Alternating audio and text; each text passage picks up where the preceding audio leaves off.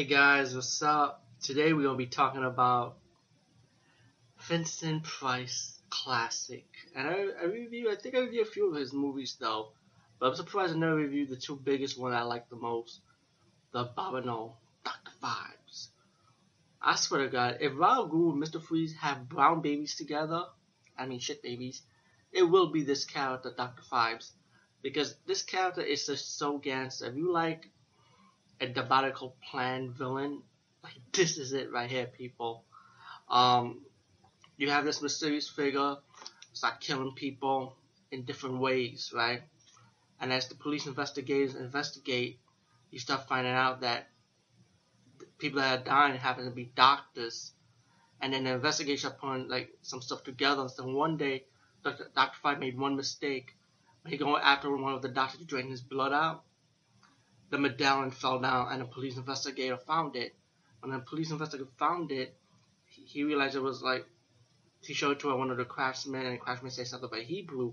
He showed it to a Hebrew priest, a Jewish priest. So I hope I got it right. And the Hebrew say it was that's a sign of blood, like the 10 curses plague of Exodus, I think.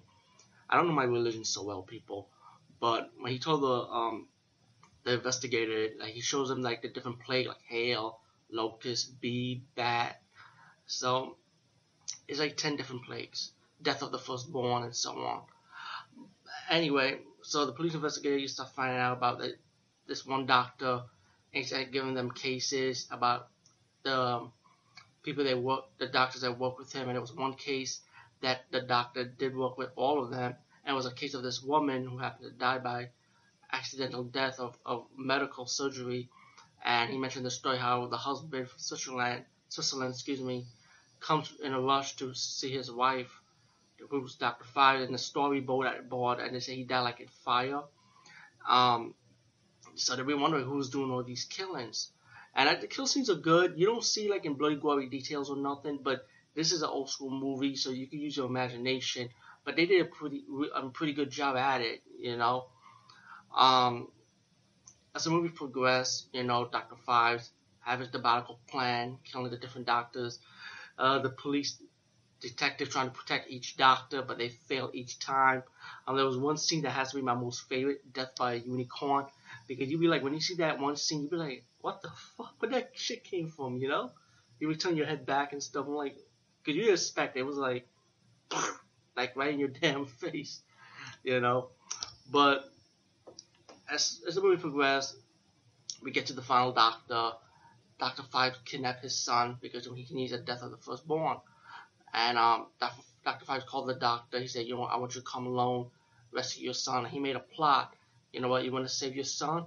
You got to get the key, like surgically in his chest, and he got to remove the key to unlock his son that was like chained to his neck.